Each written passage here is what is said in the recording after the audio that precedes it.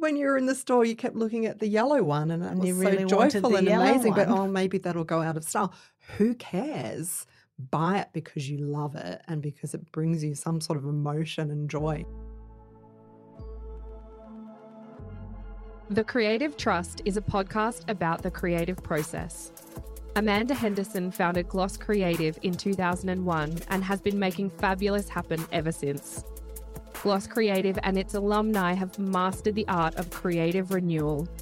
Listen as Amanda sits down to explore some of the world's best creative minds. These are their insights, and this is their legacy. Welcome to the Creative Trust. It's a beautiful spring afternoon in Melbourne, and I'm sitting here with Bree Leech, who I will describe as a trend forecaster, interior scenographer, and colour master. What I'm most excited about catching up with Bree today is because out of all of the guests that we've had, we feel she's the most like us.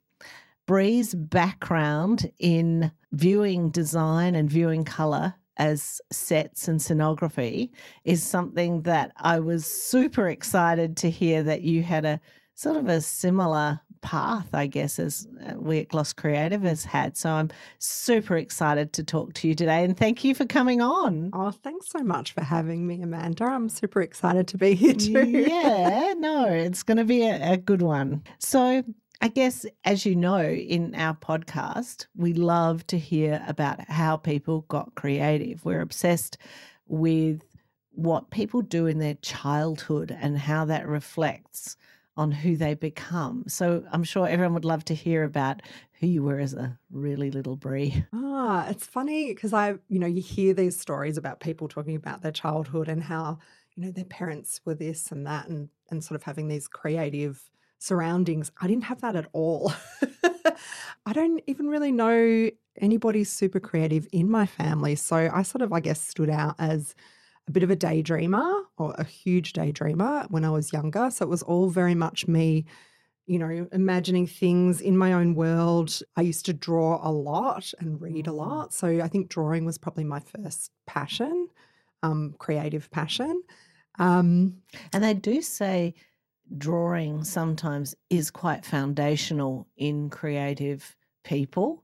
It wasn't for me, but I think people who draw definitely that helps to evolve that expression. Yeah, for sure. I always find it fascinating when creative people don't draw because it's such an outlet for me and often where I start anything, like even just ideas that come to me and I sketch them down. Down on paper. Yeah. So it's funny to, and I know there's lots of creative people who can't draw or that's just not their way of expressing themselves. So I always find that fascinating. How do they get that idea out of their head?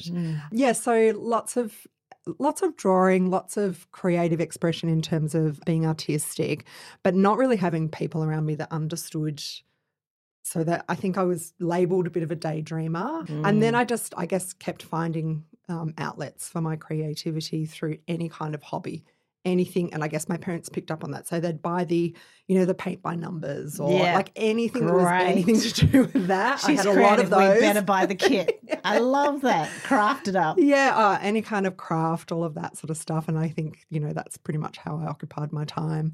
And then, I remember in primary school, there was like cake decorating classes and ceramics. So like pretty much anything to do with being creative I wanted to explore. You're describing my childhood. Keep going. Especially the cake. Yeah. And the decorating. Oh my God. Yeah, and baking, totally. even just baking, just making things. So creating things, I guess, kind of out of nothing.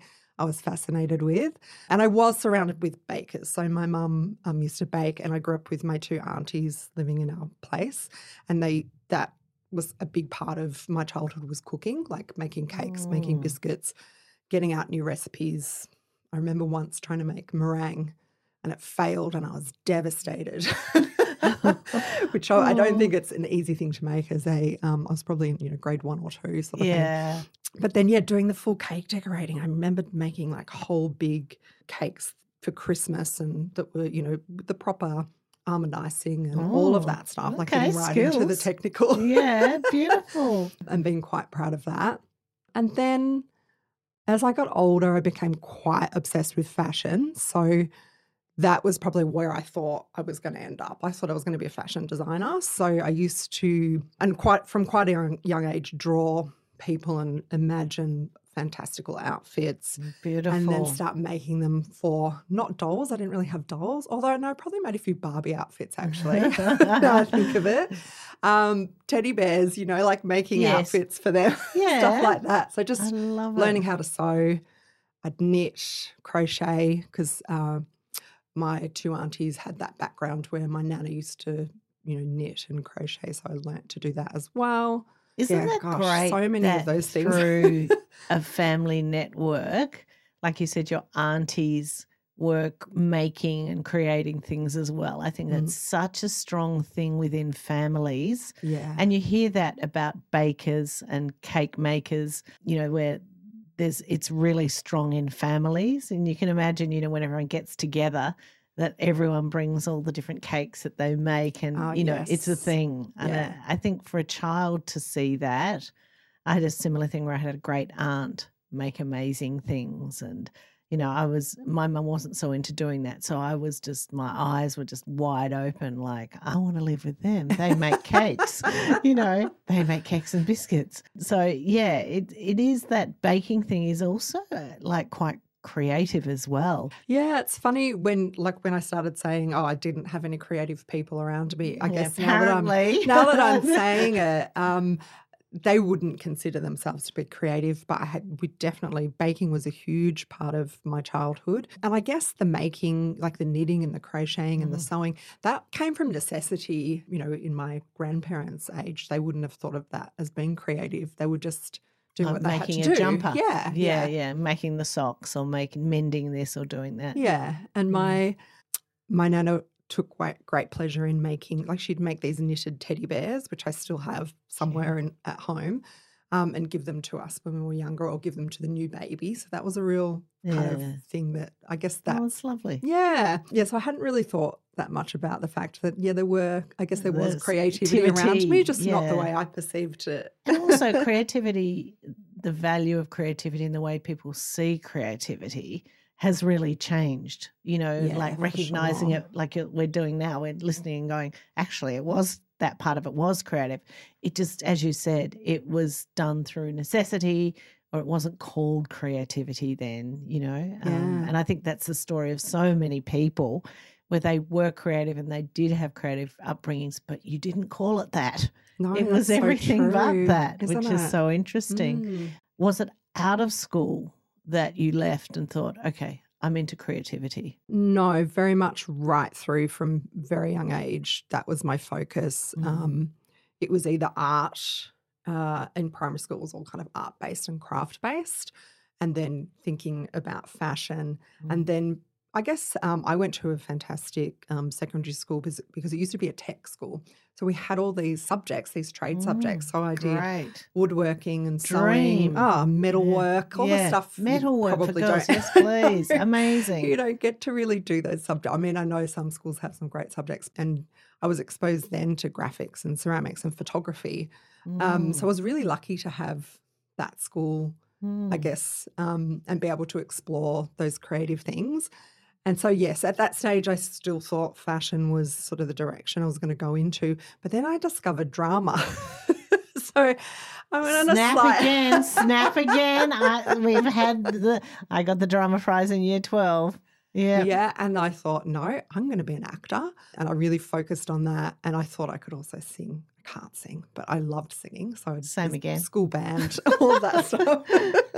I love it. And then I think as I progressed towards the end of year 12, I started I did, all the art subjects. So I really had that quite strongly. But I realised that I probably wasn't going to cut it as an actor. Like I was okay, but, I knew that was going to be a hard thing to do. So then I sort of thought I'm going to be a director, or I'm going to, design sets, basically a set designer. So that's kind of, I guess, how it started to merge into interiors. And in the meantime, at home, I'm painting everything in my room, and I I remember collaging the back of my bedroom door with black and white photos from all the magazines to my Beautiful. father's disgust, because he's looking at it going, how am I ever going to get this off and repaint? Because he's very practical. Yeah. You don't care though. No, but I basically just, used the glue and collage. It looked fantastic. I should see if I've got a photo of that somewhere. But yes, so then I don't know how I just I must have sort of stumbled across the fact that that was something I could be, interior design. And so applied and got into RMIT and sort of took it from there. Straight. Yes, I was Amazing. quite lucky really to have a pretty straight line into where I wanted to go. You hear a lot of stories about people going off in a completely different direction. Just because they got good marks. Yeah. And not realising that actually their passion was interiors or whatever it was. So I'm kind of lucky to go straight into I feel it. the same way as well. I really do. So how did your work life begin? What was your first job sort of out of school? How did that progress? I guess you'd call it like an internship now, but in our last year of college, we were able to spend most of that working if we could get a placement. And I got a placement with a firm that did commercial work, commercial offices. So I cut my teeth in interior design through basically having, these huge office plans and doing the puzzle of all the workstations, where everything went. How it fits, how the puzzle and comes I loved together. it, to be honest. So I just spent all day, we were hand drawing then, we were drafting. We weren't on computers. Oh, the drawing came in handy then.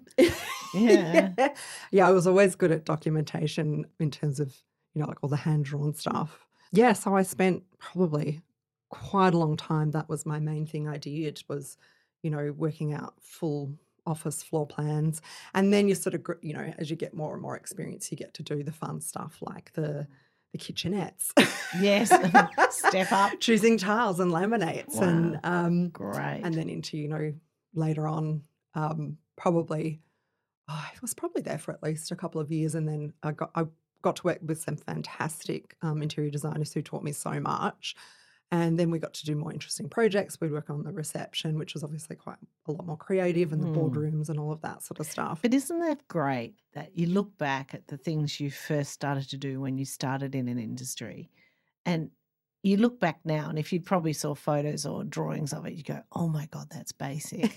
But at the time, what was beautiful in those parts of your career, and I'm sure it sounds like you just enjoyed every day. You weren't going, oh, I've got to get to, I'm going to be at this, I'm going to be at that. You were just like, let me enjoy today. I'm really into what I'm doing. And that's something I've noticed in, people like yourselves and a lot of people who've come on the podcast.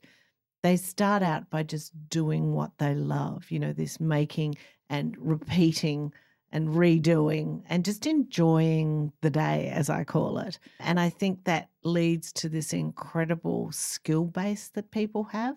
And they're not in a hurry to get where they have to go. They're just using it. So it sounds like you're enjoying yourself along the way as well. Yeah, absolutely. I think I've been super fortunate to really most of the time always have a job that I loved and that I was happy to be going to and not having that horrible feeling of, oh, geez, I've got to work go back tomorrow. there again. Yeah. No, I definitely agree on that. Yeah. There's probably been moments I can pinpoint, but most of the time I've been, quite fortunate. Yeah. And to enjoy every day. Yeah. That's a really good point, actually. It is. I feel that way.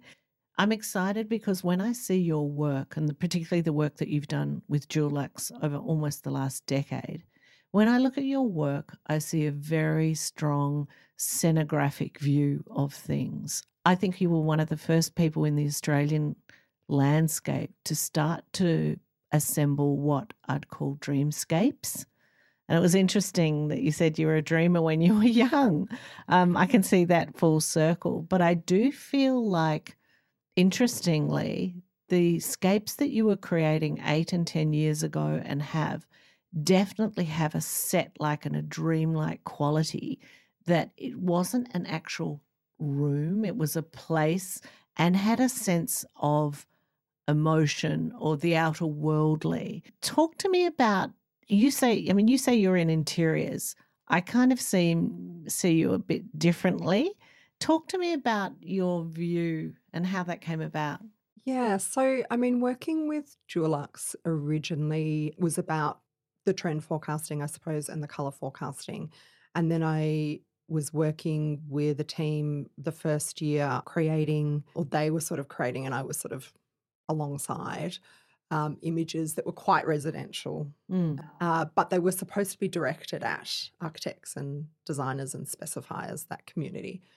And that's where I sort of saw this gap where I'm like, they're fantastic and it's lovely to have these spaces. But I guess having that background of working in that industry, they want to see more possibility. They don't necessarily want something prescribed to them. So I guess they want to be inspired. Yeah, absolutely. So it almost needed to be a bit more open and a bit more interpretive. And that's when, we started to look at spaces that were in studio, not necessarily in a home, and that were, I guess, a lot more dreamlike, as you put it. So a lot more imaginative and pushing those boundaries of, I guess, what an interior is. So opening that right up and, not having to be a living room or a lounge room or a specific space, but more of a mood. So that's how I sort of approached it.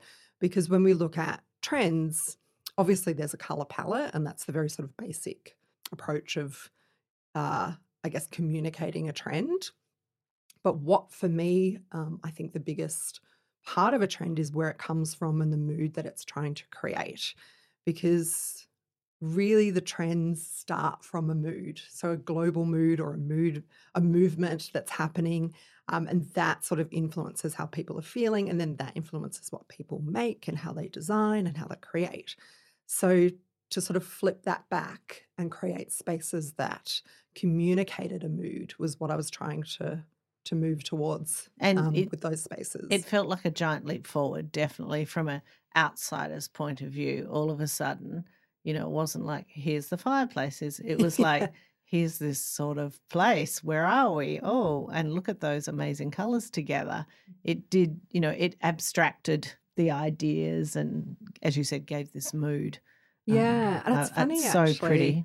Looking back at some of those things now. I mean, Dulux are celebrating the 25th year of colour forecast this year, which is huge. And I've been working with them for, as you said, about a decade. But looking back at some of those more kind of surreal spaces that we actually physically created and painted and made, I now sort of see them as something that probably would now be created by CGI or AI. Well, that's really interesting because actually one of the questions I've got on page 2 is exactly that comment, that I feel like a lot of people had this idea about the dreamscapes through either styling or photographs over the last decade. And like us, we've been obsessed with sci-fi. We call it sci-fi romance. We've been obsessed with those ideals for quite a while. And I feel like there's been a groundswell of these outerly worlds, whether it's through floristry or a combination of scenography, floristry, all of these event experiences and pop-ups and installations that we've all created have actually formed. It's like all the AI guys have been watching that. I'm claiming it with the rest of the community in Australia. That has now, I feel like that was formed and, 12 months ago or even 8 months ago when AI became every day in everyone's phone, I feel like it gave the AI something to bounce from. I think there was amazing CGI and amazing photographers doing blending graphics and photography who have now perfectly poised to step into that area. So I think it's an incredibly interesting thing that, I think it's been building that fantasy and those environments. It's been building for the last decade. And I think now just with the AI, I think it's just switched. It's really interesting. It is, because I hadn't really thought about it from the perspective you're putting forward, is that we actually are the ones who started it. Let's just claim that, Bree. We did it. And it's funny because AI, I'm quite fascinated with AI. I think it's exciting and wonderful and terrifying all at the same time. Of course. But we are the ones that taught it originally, and now it's learning. So the things it learns still come from us. So you're probably right. I mean, I think you are, because I think that there's definitely been, stylists that have really pushed those boundaries and created those spaces in real life, or, with that combination of real and fantasy. We did do a whole year for Forecast where we actually shot. I was working with Heather Nediking and Mike Baker, and we actually went and shot these amazing landscapes and merged those with our studio shots to create these really fantastical spaces. So one was like a drive-in, one we wanted to have like a space feel. So we went out to like a granite mine or something like that. I can't even think of what they were mining there, but to get that sort of vibe, feel that we were on another planet. And the other one was a bit steampunk inspired. So we went out to, sort of had these old trains in the background, but, we added mood and colour and all of those things to those landscapes. But I've totally lost the point of why I brought that up. But that sort of creating... It was the forerunner to these outer worlds. No, because we were trying to agree. Create those out of nothing back then. And now we know we can actually generate that. But it was just straight out of our minds and trying to find those physical things to make those express spaces. it. And I do feel AI, like you said, it's part wonderful, part terrifying. But I think like anything else, it's a tool. Like you said, humans control it, and it's what we put into it that the outcomes, will be there. So the possibilities with AI, I think if we use it as a tool and twist it our way, I think it'll be and I think amazing. That's what's so exciting about it, is the possibilities are amazing. And actually AI, getting slightly philosophical, AI could be the solution to a lot of humanity's problems, but in the wrong hands, it could also be, the downfall, basically. So there's a big balance right now of where that's going to go. So, yes, who knows? Be interesting to see. Yeah, definitely. So I'd love you to describe your creative viewpoint. In particular, what do you think you're known for? What's Bree famous for? Oh, colour, I guess, would be the first thing that comes to mind. And I'm good with that, because it is definitely something that I've always valued and been drawn to when I look back at, early makings of whatever I was doing. Colour definitely was something that played a huge part in that, no matter what that creativity was. Yeah, so I guess that is the first thing. And I think that's also sort of become a bit of my personality too, in terms of the way I dress and present myself, because I think I've connected back to that value of what colour brings to me. Yeah. And I have noticed all of your outfits when you go to Milan. We all tune in to see what sneaker, you're wearing with your outfit, because Milan is a difficult thing to get right, because usually it's quite warm and you're walking all day, but then you have to go to a party and look fabulous. So tricky, I know. So you need the walking shoes, then you have to change the outfits to go with it all. It is tricky. So you've done it. You've nailed it. Thank you. So you've said that colour's your thing. So let's start with, what's your favourite colour palette? I think that's ever evolving. There are a couple of colours that I'm definitely drawn to. Yellow, like more sort of that citrine, anything with a tiny bit of green in it, I'm really drawn to. Cobalt blue. They're probably the two things, and not necessarily together. They're just colours that I like. If I'm shopping or something, or I see something, that's the thing that I'll be drawn to. But in terms of palettes, I think that evolves, because I guess I'm constantly experimenting with that as well. Now I'm loving a little bit of that blue or red, like a really clean, beautiful red, or that yellow against a beautiful earthy backdrop, which is quite sort of unusual, and we're just starting to see that coming through. But I've sort of fallen in love with just a couple of little examples, so I'm sort of expanding on that a little bit at home. It's interesting how I feel like we've had a decade of what I'd call tertiary tones. Yes. And I feel like now primaries are coming back, but set against that sort of warmer neutral. Yeah, we're seeing one of the biggest shifts I think we've seen in the last 12 months is how much of these mid-tone colours are really setting the scene. So we've seen pastel and we've seen the brights, And we've seen all the really moody stuff over Yes, the the last darks. Yeah, which I still really love. Same. But now we're seeing these beautiful just mid-tones, which really are quite sophisticated. So they've got depth and beautiful colour, and then you just see the small amounts of those cleaner colours against that. So it is a bit of a shift, I think. And I think that because people are getting more confident in their use of colour compared to, say, even 5 years ago, Agreed. those colour palettes can kind of be embraced because they do require a little bit more thought and sophistication to kind of bring them together. I think tonal palettes are easy to use. Just and so layer beautiful. it up. Yeah. Layer it up. And, if you don't have that confidence, it's a great place to start because you can just, lay those tones and it'll still be successful. But we're sort of moving into, I guess, exploring, okay, well, hang on, what about when we start to get back to colour combinations and how all those colours work together in a room and all those proportions, which are so important. So it's kind of an exciting time for colour, I think. It does feel like it's changing.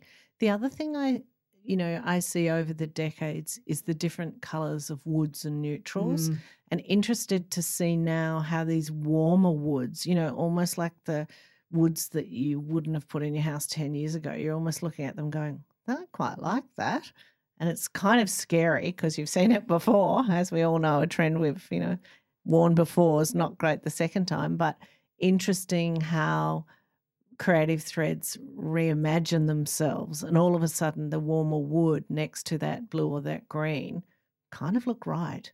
Talk to me about what are the new neutrals? Yeah, absolutely. Warmth is the way to go. I mean, I can't even remember the last time I saw anything with grey, which is amazing because I never really loved it, to be honest. I know we really did embrace grey and then grey and pink together. I definitely had a moment, but the warm palettes, they just bring so much emotion compared to the greys, I think. I think grey is pulling back and being less emotional and a bit less invested, whereas all those warm colours, particularly when you start to use different shades together, and I guess, let's call them neutrals, but I guess they're not really in a way.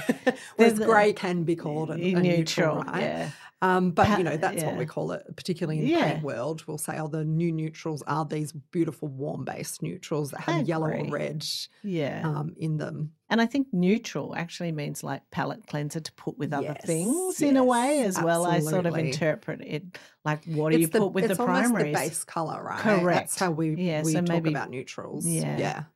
So obviously you are a master of colour. What I'm interested in is the forecasting, to talk about that now, how much science, how much just art, or what I like to call the zeitgeist. How far can you see into the future with your forecasting? Let's talk about I've got so many questions on forecasting. Sure. Let's just start talking about forecasting. Okay, so with what I do at the moment, we're only looking 12 months ahead, and that's kind of, I wouldn't say easy, but I find that easy compared to what I've potentially had to do in the past for other types of products. So I'm talking specifically about paint at the moment for Dulux, which is obviously my main forecasting gig. It's a little bit easier than if you are working, say, in the car industry, for instance, where in automotive you really need to be looking at anywhere from sort of 5 to 10 years ahead, right? Yeah, wow. And that is not impossible, and it's not an accurate science. There's still guesswork in there, but there's a lot more involved in it, I suppose, and there is, that instinct part of it that you still need to follow no matter how far you're looking ahead. So it's totally possible to do that. It's just that you can't look at what is existing now in terms of, say, colour and design. You have to think about way further ahead. So what you focus on is things like, well, how is AI affecting the way we work? What's happening with the global economy? Like all these, that sounds like very sort of top line things, but drilling down into those things and then working out how that's going to affect how people are thinking, working, designing, living their lives. So there's a lot more involved in looking further ahead, and it is very much a lifestyle-based forecast. And then you start to interpret, okay, well, if that's where it's going in a lifestyle area, how does that affect right down into what industry you're trying to forecast for, say like automotive or any kind of, I guess, production where they need to think about in advance how it's going to sell. Let's face it, that's what it's really about, right? But for what I do at the moment, we definitely look at that lifestyle aspect. But I guess it's a little more top line, and it depends on what we see being the bigger influences. But we can still look at design, fashion, because it is only 12 months ahead. So those things that are starting to emerge now will affect what's happening in 12 months or 6 months. So it's kind of a little bit lighter than having to forecast that 10 5 years. years, 10 years. That's the crystal ball stuff, isn't it? Yeah, Whereas absolutely. I do feel like we always talk about the fact that we pull such inspiration on our colour palettes from the fashion industry. The pace at which that moves and the uptake of new ideas is inspiring. And I do feel that is something, that you need to look towards, and you need to look at the now, I guess. How do you work out what are those touch points or those indicators for you? Where do you look to find those indicators? Fashion is definitely one, but I have watched that change over the years. So if you were talking to me 10 years ago, I would have said fashion was probably one of the biggest influences for interiors, particularly with colour and materiality. But I've seen that become a lot sort of shorter timeframes, mostly because of the internet and then social media. It makes everything happen a little bit quicker in terms of trends. So everyone kind of has access to seeing those runway shows, right? Yeah, whereas for sure. 10 years ago, no or one looked longer, at it. Well, I'd have to go and buy the big books. Yeah, the big books. Or stand you know in what the I'm Turak talking News about. Agency. Yeah, I do. And then, you might get a couple of copies because you're going to rip that up, and they were very expensive. But, that's how we accessed what was happening overseas on the runway. And now all we need to do is jump straight on the internet or go on the socials and we see it instantly. But that doesn't mean that the production times have sped up. So it's funny, using Milan as an example, we'll go in April and we'll see all these amazing things and colour directions, and everyone's seeing them, right? Because they're on social media, right? The 400,000 people that go those 4 days and the rest of the world. And everybody else who's interested. And then you come back here and I work on the photo shoot. So obviously I have a lot of ideas about things that I've seen, but that's not available here, and it won't be usually for at least 12 months or at least until sort of early the following year. So it's still not instant, even though we're instantly influenced. That still has to kind of go through that process of actually having those things available. So it's interesting now that I think that particularly people in the industry can get almost a bit fatigued and, I've seen this, but you haven't really seen it. You just saw it in an image somewhere. Yes, you haven't done it yet. Yeah, we haven't physically. And, then a project can take 2 years or more to do. To be finished. So, so I think the trends are, it's almost an opposite. So the trends are happening quicker but also taking longer to arrive. Yeah. And interesting, you're making me think about interpretation of the zeitgeist. And I'm interested in your opinion on, yes, obviously you see a lot of stuff. Where's the conversion point to original work? Because, obviously everything that's out there, but when I look at your work and the work you do with Dulux, it's definitely original work. How do you take what you know and bring it into your world? Such an interesting point, and not something I've actually thought about how that ends up, because obviously, we are all influenced by so much that we see now, even more so than ever before. And I have had discussions with other creatives about how do we know what we're doing is original? Yeah, it's how do true. we know we haven't seen that and Before we don't remember seeing it, but now we're going, oh, this is amazing and interesting, and or these colour combinations that I just came up with, but how do we know we haven't seen it? We don't, and I think it's all being absorbed and then by osmosis. 100%, yes, and that's often how trends are formed in a way. We're all Yeah. absorbing that. And then what, the top end designers are kind of creating, and what's coming out from that osmosis is what often forms directions in trends. But anyway, I digress. We'll come back to that. We can come back to that. For myself, I guess it's just my brain and its interpretation of what I've seen, what I've absorbed, and then how I don't know, pull that together. I guess I do try not to be the same, but it is quite tricky if you're doing trends that have been influenced by other designers and brands, and that's just part of the work. But I don't know how it ends up original. Yeah.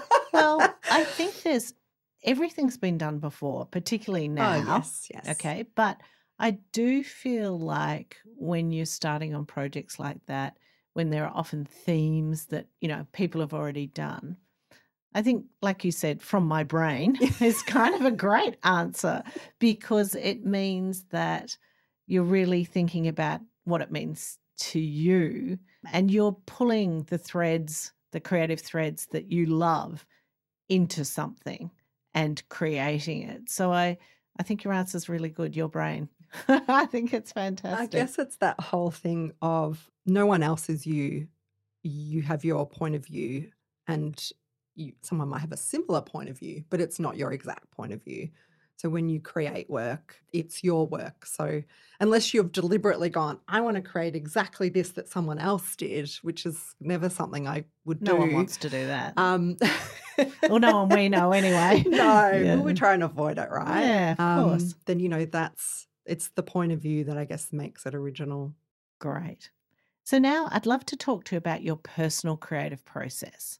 So a brief comes across your desk, you sit down and collaborate with maybe Dulux or whoever the client is you're working.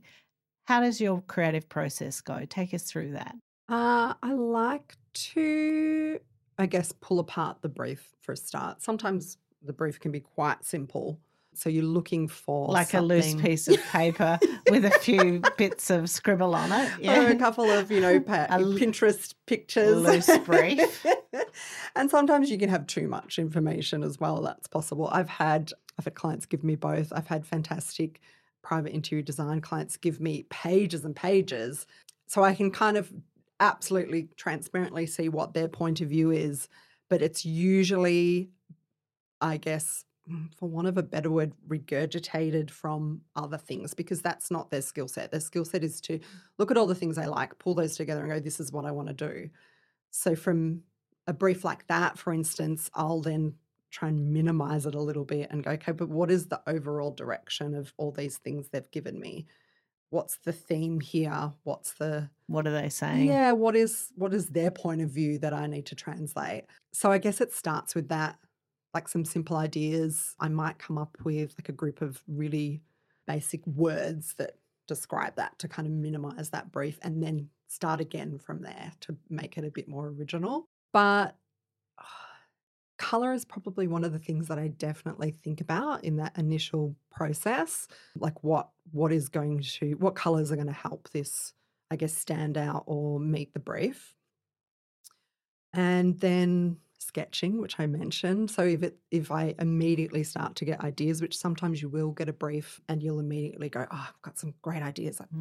Or what is probably more common for me is I'll be doing something else completely, walking the dog or of course cooking, watching a TV show and just seeing some snippet of something in an interior or a set. And go, oh, hang on, that sparked something else in my head. And then I go on, like a bit of a tangent and end up somewhere else completely. So, but that sketching in that process often helps. If I'm walking the dog, I've just got to try and remember. By the time you get home. Yes. So, yeah, my creative process it's definitely not structured. I'm trying to structure myself a little bit more because I'm not a particularly structured person. And I think sometimes in a commercial world, we do need a little bit of that process and structure. But my personal creative process doesn't have a start and end. It's more of a constant thinking about things while I'm brushing my teeth, while I'm in the shower. Yeah. We call that layering. So it is kind of a process in that time helps sometimes ideas to come out. Definitely. It's the bit of the dripping tap thing, like you're keeping on working on it really. And we love sometimes to work on something quite intently. And then if we can have a day or two where we don't actually work on it, Yes. even it's that thing, the night before, I can't think of another thought. Come back in the morning, you've got fresh eyes. Yeah, definitely. And I adore that as part of the creative process where you can just build it up over time. And then interestingly, as you go, you get more information or you get new ideas or new feedback from your collaborators as well. And that sort of weaves into the thread and it slowly it builds, I think, don't you? Yeah, definitely. 100%. I think that sometimes the worst thing you can do is fully focus on that one thing unless you're, really in the zone. Sometimes it's better actually to resolve it without even working on it. So your brain's still thinking about it, obviously, in the background, even when you're doing something else. And then it sort of goes, oh, hang on, what about this? Yeah, and there it is. Boom. There's the solution. Yeah, definitely. And collaboration is something that I think all creatives are pretty great at these days. Tell us about the people that you've worked with that you love collaborating with. I have amazing clients who are fantastic, but a lot of them really just let me do my thing. Probably my best collaborator over the years has been Heather King. Working with her in the early days of my experiences with the colour forecast, we really worked so well together and we kind of believed in each other's ideas. So that I think when you have that, it always makes you kind of a bit better. So, what about this? Yes, that's amazing. And what about if we did this? So, you're building upon each other's ideas and nothing was sort of out of the question. And we're both a bit kooky.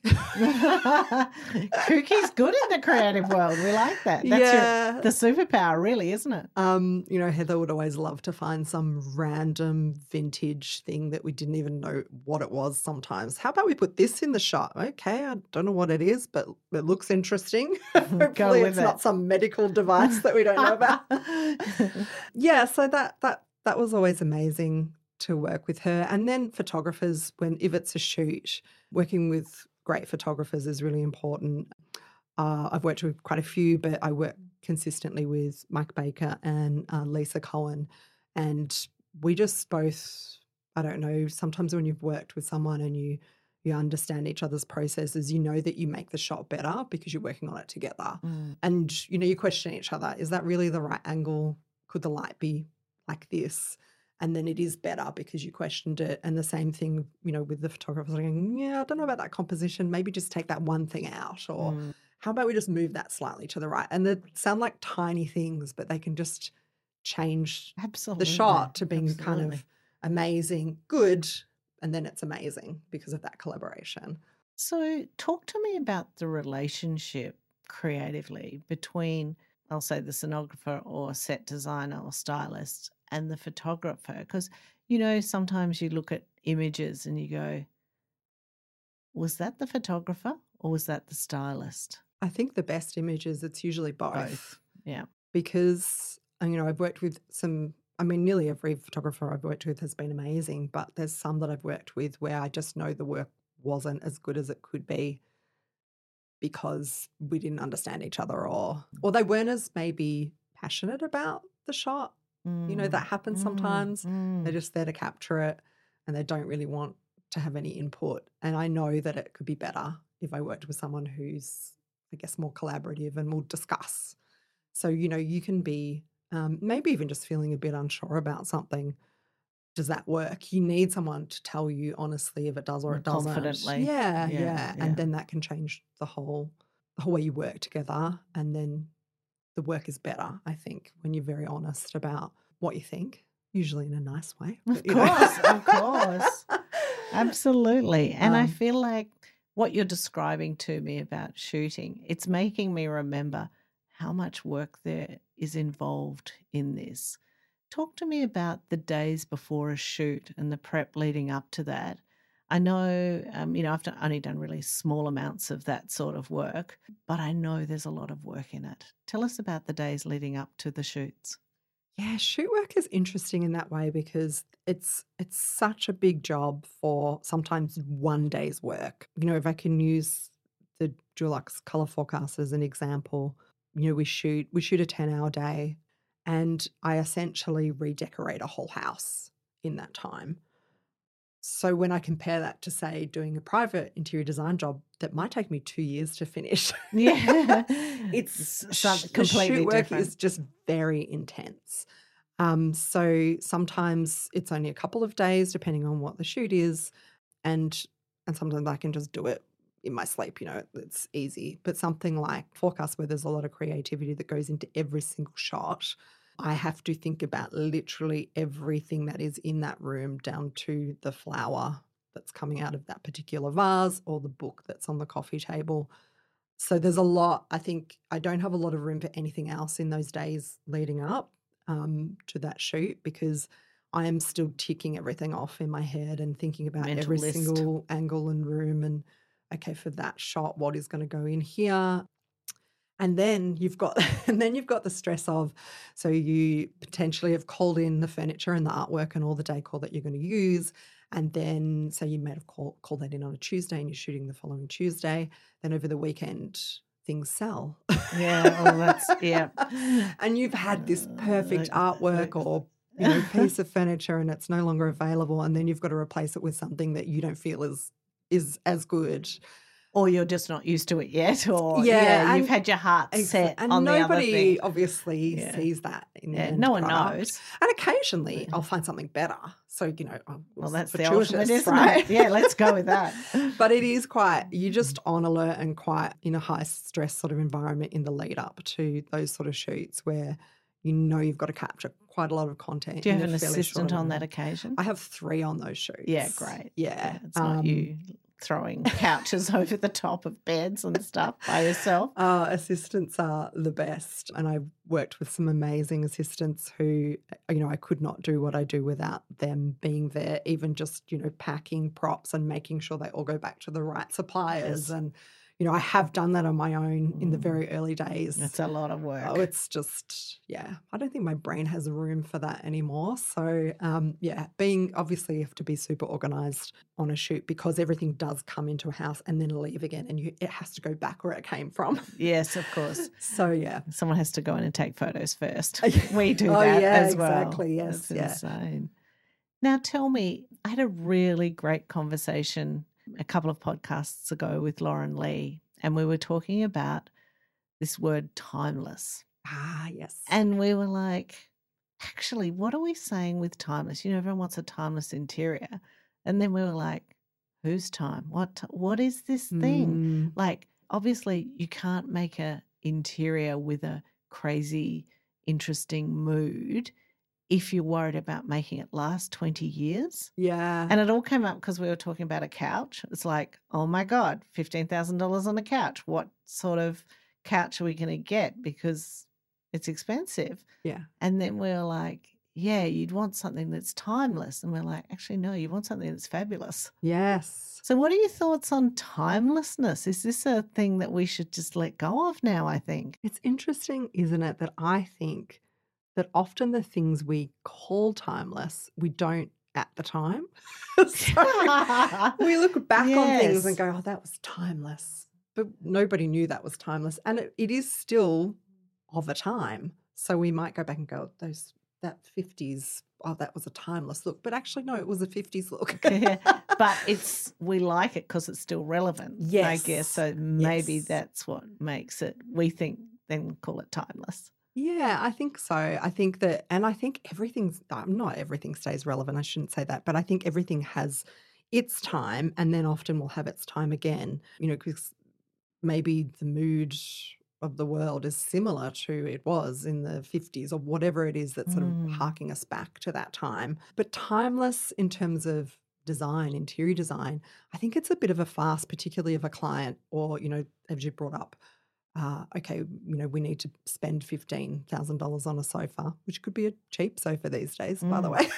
Yeah, I think so too. You're doing well to get a great timeless sofa for 15. Yeah. I think there's this sort of expectation that, we want to invest in things that are never going to go out of style, which I think is kind of ridiculous because things will come in and out of style. What you need to invest in is two things: quality, so that it does last. And the second thing is something that you love. That's what makes it timeless, because you love it. And you might fall out of love with it in 5, 10, 15 years, whenever it is. And then, it's not for you anymore. And hopefully, because you invested in a piece that's got great quality and great style, you can sell that to someone else who then will love it. So I kind of think timelessness is sort of a bit of an illusion in a way, really.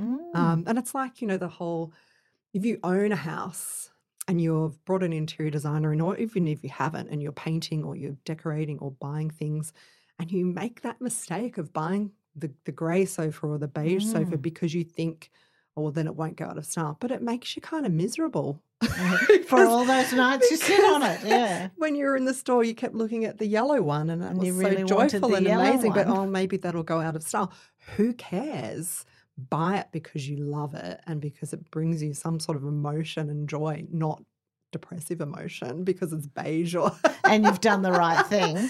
Yeah, I think Good there's advice. There's a balance there, right, of making these decisions for some future thing that might happen, like selling your house. Or we better paint it all white because of resale value. Well, are you selling it next week? But also, I think all white, I'm being quite general, but when you do that, even if you are about to sell your house, what you do is kind of, I don't think you create a blank slate, because most people find it difficult to imagine spaces, right? You need to create something that people feel some connection to. So taking all the personality out of something to sell it sort of doesn't make sense to me. Yeah, because then it's nothing. Yeah. You want someone to walk in and go, oh, this feels such a lovely home. I love the feel of it. Well, how do you do that if you take all the personality out of it? Yeah. Anyway, I find that quite fascinating. It is where people fascinating, have that isn't it? Approach, yeah. And I do think, though, there is a thing, some people like something that's more vibrant or intense. But like for me, who works in that sort of industry, I actually like home to be calm. Yeah. Quite calming. So I guess it depends what you want from your environment as well, functionally as well. Yeah, and I'm not saying, and obviously there are people who are very drawn to those calming colours and that's what they want in their space. I think it's just making that decision for the right reasons. That are right for the person. Yeah, exactly. Because there is a bit of this sort of interiors that turn your head. Yeah. It's like fashion.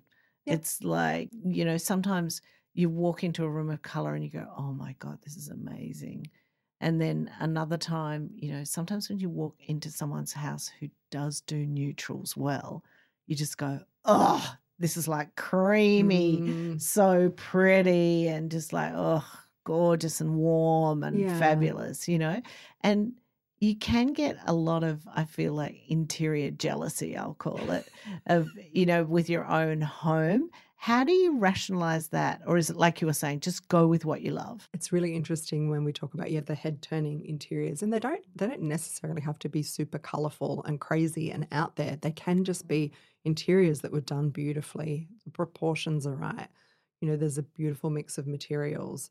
Perhaps it's super calming with a really tonal palette. That makes a space just as amazing as the one that has all the vibrant, contrasting colour and pattern. But it absolutely comes down to the space you're trying to create in your own home and what works for you. And I think sometimes people do struggle with what that is because they may be very drawn to those attention-grabbing interiors, but actually their space needs to be the other tonal, calming, beautifully tactile space because that's what they need to live with.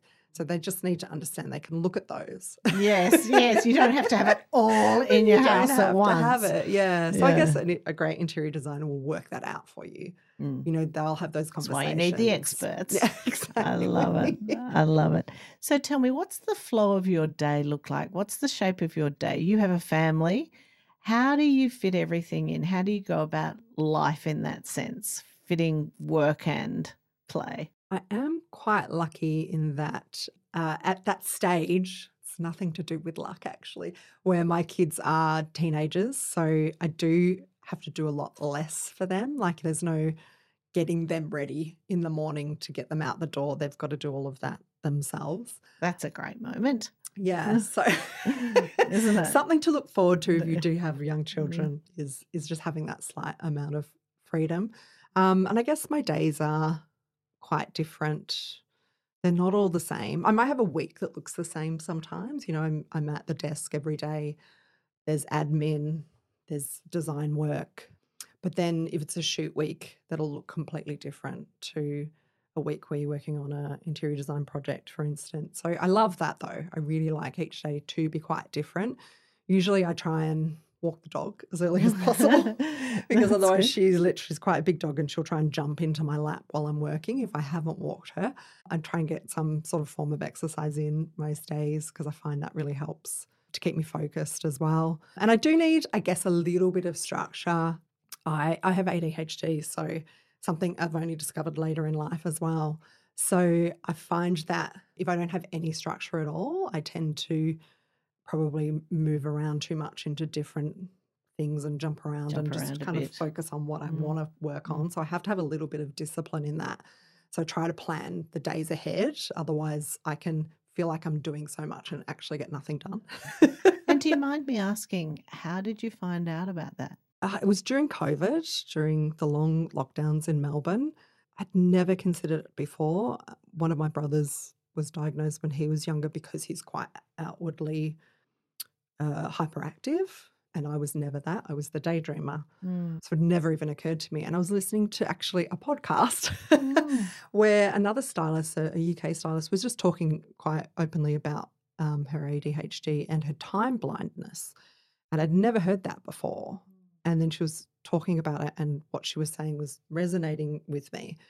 And from there, I just kind of deep dived into time blindness. What is this? And almost did a very ADHD thing of like going into a deep dive of hyper focusing on what is this thing and just ticking box after box after box and then having to go through the process. And this was sort of before, there's a lot of talk about it now, which is fantastic, I think, because even though there's also people going, oh, it's a bit of a trend, it's only because people are talking about it that it feels like it's a trend. It's just that people are being more open. And as people are more open about it, exactly the way that I sort of discovered, more people think, hang on a minute, particularly women, older women who maybe have always had particular struggles and not really understood why, are now sort of connecting back to some of these stories that they're hearing. And going, hey, that's me you're describing. Yeah. And a lot of creatives as well, I think is quite common. And so then just went through the process of starting with the GP and having that conversation and then, going down the line from there and getting tested. And so I am not hyperactive necessarily on the outside, like quite visibly. Although if you really watch me, you'll see I'm usually stimming in some way. So it might doing be something, tapping my foot or, picking at my finger or biting the inside of my chair. I have all these little things that I do, but it's in my head that I'm hyperactive. So constantly thinking, and sometimes, you cannot quiet that mind. So and it's something that I've obviously done okay during my lifetime, but that when you realize that you've had, I guess, this thing that perhaps if you had have understood earlier in life, some things would have been different. Some decisions perhaps you made would have been different. There's nothing you can do about that now, but understanding it and learning to work with that, I guess, has helped me build on my strengths and realize where I can't fix things. So I have to have either someone else has to do that, or I need to have structure to help me do it. So, it's good to understand. Definitely. And ultimately, I often, feel things like this are also your superpower in some way. Yeah. I feel there's always, you are who you are today because of that, and as well as the challenges that you might have, it also makes you brilliant at what you do and who you are. So I often feel like those things, I definitely think it's connected to my creativity and that sort of hyper-focus and the daydreaming. The downfalls are that sometimes you can be having a conversation with someone, even like we are now, or more listening to someone, and you really quite focus on listening to them, and then your brain will just something else comes in and you have a whole separate thought, sometimes to do with what the discussion is. And I've become quite good at trying to listen to that person talk and also have this other thing and then try and remember what it was so that when they're finished. I think that's adept. I think that's very smart. Two conversations at once. It's it doesn't always work, but Oh, it's looking pretty good, Bree. It's all good. All right. So for those in our industry, what would you want people to understand about having the type of business that you have? I think the biggest thing often is that when you are someone who works on your own, remembering that things do take time, that you don't have a whole team of people. I mean, I often have freelancers come and help me, and the workload changes, so you bring people in, and also people who are experts at particular things or outsource, but you are still one person, and sometimes that means you can't answer an email straight away, for instance. So I guess managing that. And that's a good one, because creativity has a value and it can be bought now, which is great for all of us, but sometimes it depends on who's buying the idea and their view of how easy or how quickly they need that idea, which sometimes can be challenging. Yeah, definitely. And I feel like that's part of what I've needed to do over the years, is to educate the people that you work with about the process in a way I think has been pretty important. Yeah, no, I think that's 100% right. And I guess, you can be more than one person, but still there's, particularly in a creative field, things you can't just come up with things. Yes, I mean, occasionally that does happen, right? But you do need time then to develop that and make sure it's right, and and be able to, I guess, come back to them with also something that you can present that explains the idea too. So there's work in that. Absolutely. Well, things have to have meaning for the client. Otherwise it's not just the creativity, it's making it work. We can come up with things off the top of our head. But it's got to be the right thing, doesn't it? Absolutely. There's a new question we've been asking over the last few weeks, and it was, if there's an elephant in the room in your industry, what is it? What is it that there is something that you're not talking about? It's probably to do with pricing and timing.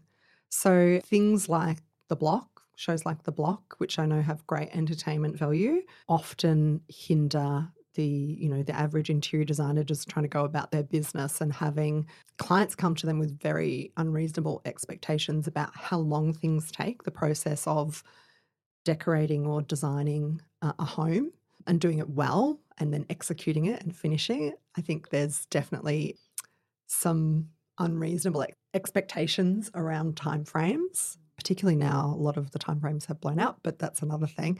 And then how much it costs to do those things, because what you want it to cost means nothing.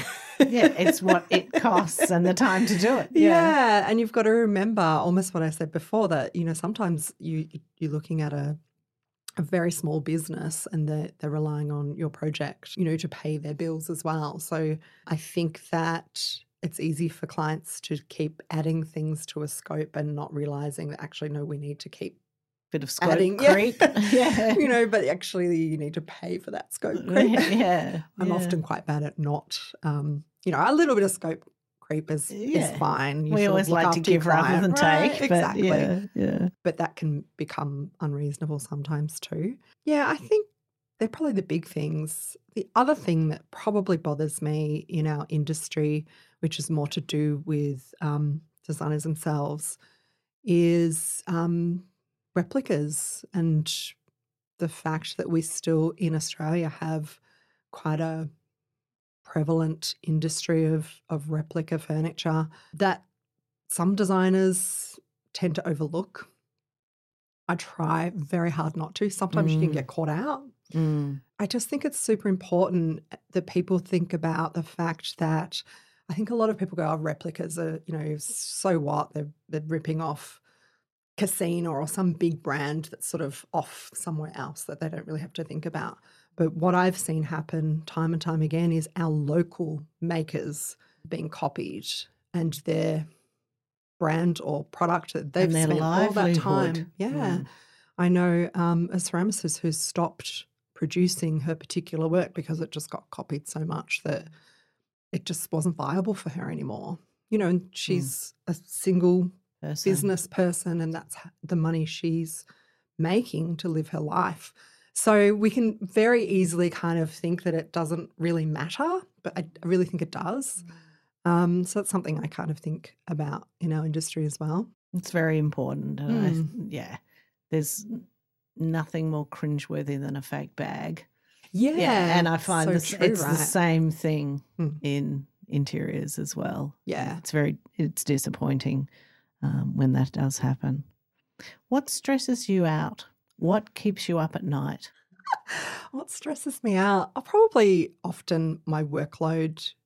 It fluctuates. I'm a roller coaster with work.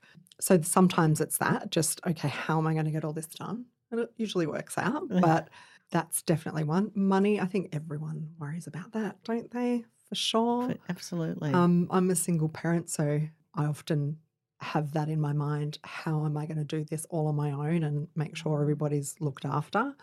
Yeah, those are probably the main things. But I don't know. I am a bit of a worrier. I might pick up on something so small, like something someone said the day before. And just keep it there, keep it going in the head. And analyse it and rework it in my mind. Should I have replied in this way? How did they anticipate that? Or what was my response? I feel that's quite a few people who'll be listening today. I do. Tell me, what rule do you think you broke when you started your business? I think that I'm very direct. So I would not necessarily just give a client what they want, and that's brands as well as private interiors. I will push those boundaries and say, no, you should be doing it like this. So I'm quite outspoken, which sometimes is good. It's always good, Bree. It's always good. But I do think that's definitely something that has, even working with Dulux initially, as I explained earlier, and they were doing a particular type of thing. And then the next year I went, well, actually, we're going to do this. And I actually remember my partner at the time saying toe the line. This is, it's great to be working with them. But don't push it. Yeah. And, obviously so appreciative to be working with an amazing brand like Dulux. But your job as a creative person is to push all those boundaries. And if you just sit back and kind of just do what you're told to do and not challenge the person giving you the brief, if you think the brief can be better or what can be done can be better, then you're not really doing your job and you won't kind of move. You'll just be stuck. So, I sort of ignored that toe the line thing and went, no, if I'm going to do this, even if it's just this one time that I do it, I'm going to do it the way I think it should be done. And it was the best thing I ever did because, people noticed and I'm still going. And it was a good move. And it's a good move. And I think once you do it once, you get the understanding and the confidence to just keep being yourself. Yeah, and I definitely. feel like that's what you've done and that's why your work is so unique. Oh, thank you. Yeah, no, I do think that, I wouldn't say that I'm a super confident person, even though I think I do probably come across that way quite often. But I do say what's on my mind to the point where I have gotten in trouble for that as well. And I probably have a better filter now that I'm, older than what I was like when I was younger and, just blurt things out and then go, oh, hang on, shouldn't have probably said it that way. Maybe I could have been slightly, more tactful in the way I said it. But I do tend to say what I think about things and I'm probably known for that as well. Fantastic. Tell me, what does social media mean to you and how has it helped or hindered your business? Oh, gosh, it's something that at the beginning, and I'll just speak specifically to Instagram because that's sort of my main love of social media. I keep trying to get into TikTok and then I just forget it exists. And then, I'm a bit like that really too. be doing that. I loved it at the beginning. It was such a communal space. So, there was a lot of, hashtags that you would join into and take shots in your house of vignettes and all of that sort of stuff. And that was how I sort of gained a love of social media and kind of built an organic following through that early on. Then it's now a bit of a thorn in my side in some ways because I think the fun of it's gone out of it a little bit for me, and it's become a business tool and a really important one, to be honest. I think that a lot of people know who I am because of social media, but I struggle with, okay, I need to post something and then this perfectionist thing comes in. Is that the right image to post? What do I write? Do I have the energy to do that right now? So I'm not the greatest at being consistent with it, and I know that if I was more consistent with it, I'd probably also do better with it. Or if you had someone managing it for you. Well, that, of course. Yes. And I have started to think about that a little bit too because I do think it's an important business tool for myself. And I still love it. And I still love I spend a lot of time on it. We all do. Every week when it tells you how long you've been on the phone I hate those. for. They're frightening. Yeah, it is frightening. Was it gone down this week or up? Management, I know, yeah. So I guess if I look at it from the other side, so that's just my personal, account and what I should be doing. I always feel like I'm not doing what I should be doing. But what I do love is that I can discover new artists and creatives and anywhere in the world. Yeah, it's dropped those boundaries, right? We are able to discover someone, some artist in Brazil or a furniture maker in Brazil that I've recently discovered who doing these fantastic things. That would have been much harder to find. You probably would have found it because someone else had found it first or an international magazine. So I love that. I really love that, particularly for artists too. I'm always looking for new artwork and yeah. And do you have a favourite interior designer or someone, on Instagram that you just adore looking at their work? Oh, there's just so many. Yeah, I feel like it's harder to narrow that down these days. There's so many I've amazing always people. admired Kelly Wersler and her work is beautiful, but also I guess her business is very well structured and she's done that very well. So it tends to be women that I kind of gravitate towards in terms of what are they doing and how are they running their business as well as the beautiful work, because I think that there's something to learn there usually for us as designers. And the Australian designers, I feel like it's the usual. Yeah. You could probably say them and I go, yes. Yeah. It's Flack, it's YSG, Brem, who you mentioned before, doing beautiful things. But I love also trying to find people who are obviously, up and coming and what they're doing. But I guess for me, I often also look at artwork or things outside of interiors. Movies are a huge inspiration for me. I'm often half watching the movie and half watching the set. What's in the background. Totally, or what have they done there, or something's caught my eye, or the way it's filmed.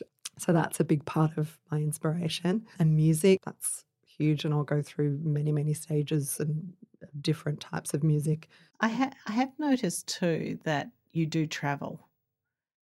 Tell me about what travel means to you and the inspiration that is gained from that, if that's what you get from it. Gosh, I do love travel, and I wish I'd travelled more than I have.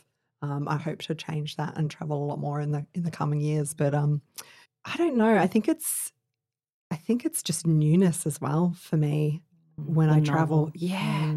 Seeing things for the first time, experiencing food, culture. Food is a really big part of it as well for me. But also how other people do things and not living in your own little bubble. It's very easy to just sort of stay where you are and do what you do and be quite comfortable. That's definitely not me. I mean, I love that. But I want to be challenged and I want to have new experiences. And I think that actually just, I guess, opens your mind to think in a different way or gain a different perspective. And then that can kind of filter through into your work. So maybe that's how you get that little bit more originality as well. Yeah, absolutely. Now tell me, what keeps you grounded and what brings you joy? My family definitely keeps me grounded. I can spend a day out in design world and, people might know who I am and I get to spend time with amazing people and we're looking at gorgeous design. And then I go home and put on my tracksuit and Ugg boots and hang out with my dog and my 3 boys, and I'm just a mum with a messy house and dishes to do and washing to do. So that's 100% what keeps me grounded. What was the other thing? Joy. Joy. What brings you joy? Well, they do as well, but absolutely travel is probably one of the big things. Dining experiences, eating out, spending time with people you love. Like that's probably one of the biggest things, isn't it? Just people you really appreciate and that you can laugh with. Yes. And that lift you up. That's the people, cream, isn't it? It's the best. It is the cream, isn't it? Yeah. I love it. I've got a few quick questions now. And one of them, I guess, is if you could just, I suppose, explain for us very quickly your preferred colour palette. I think we started on this before and I said it evolves, but I guess it's bold colour in any way. So it could be moody bold or bright bold. Let's just say bold. Perfect. What's your favourite job been in your career so far? Probably what I do now. I get to work on interior design with gorgeous clients and make their homes feel like a home. And I get to work with amazing brands like Dulux and create beautiful, inspiring images so that people can work on their own homes from that. Amazing. Are you a front of house person or a back of house person? Can I say that it depends on the day? You can easily. We're having a run of guests who are both, and I'm loving it. Yeah, no, because sometimes I'm dying to be front of house or, on the mic or, on the dance floor getting the attention. And sometimes I just want to curl up and not be seen. I love it. I love it. And we're obsessed with quotes. Do you have any quotes that you love? Oh, I was watching a show and I'm probably going to not quote it properly, but it was... Oh, I love to mess up a quote, don't worry. It was, there are some amazing ones, but this was something like, beige, I don't know her. Like... I think I saw that one too. That is so perfect for you, Bree. So perfect. I think there was a bit of swearing in the actual quote, but I went, I have to remember that. Well, you've remembered it today, and this has been an amazing hour together with you, getting to know you more. And thank you so much for your generosity and all your insight and articulate wisdom. Bree Leech, thank you so much. Oh, thanks, Amanda. Thanks so much for having me. Oh, it's a pleasure. We'll see you soon. Okay, bye. Bye.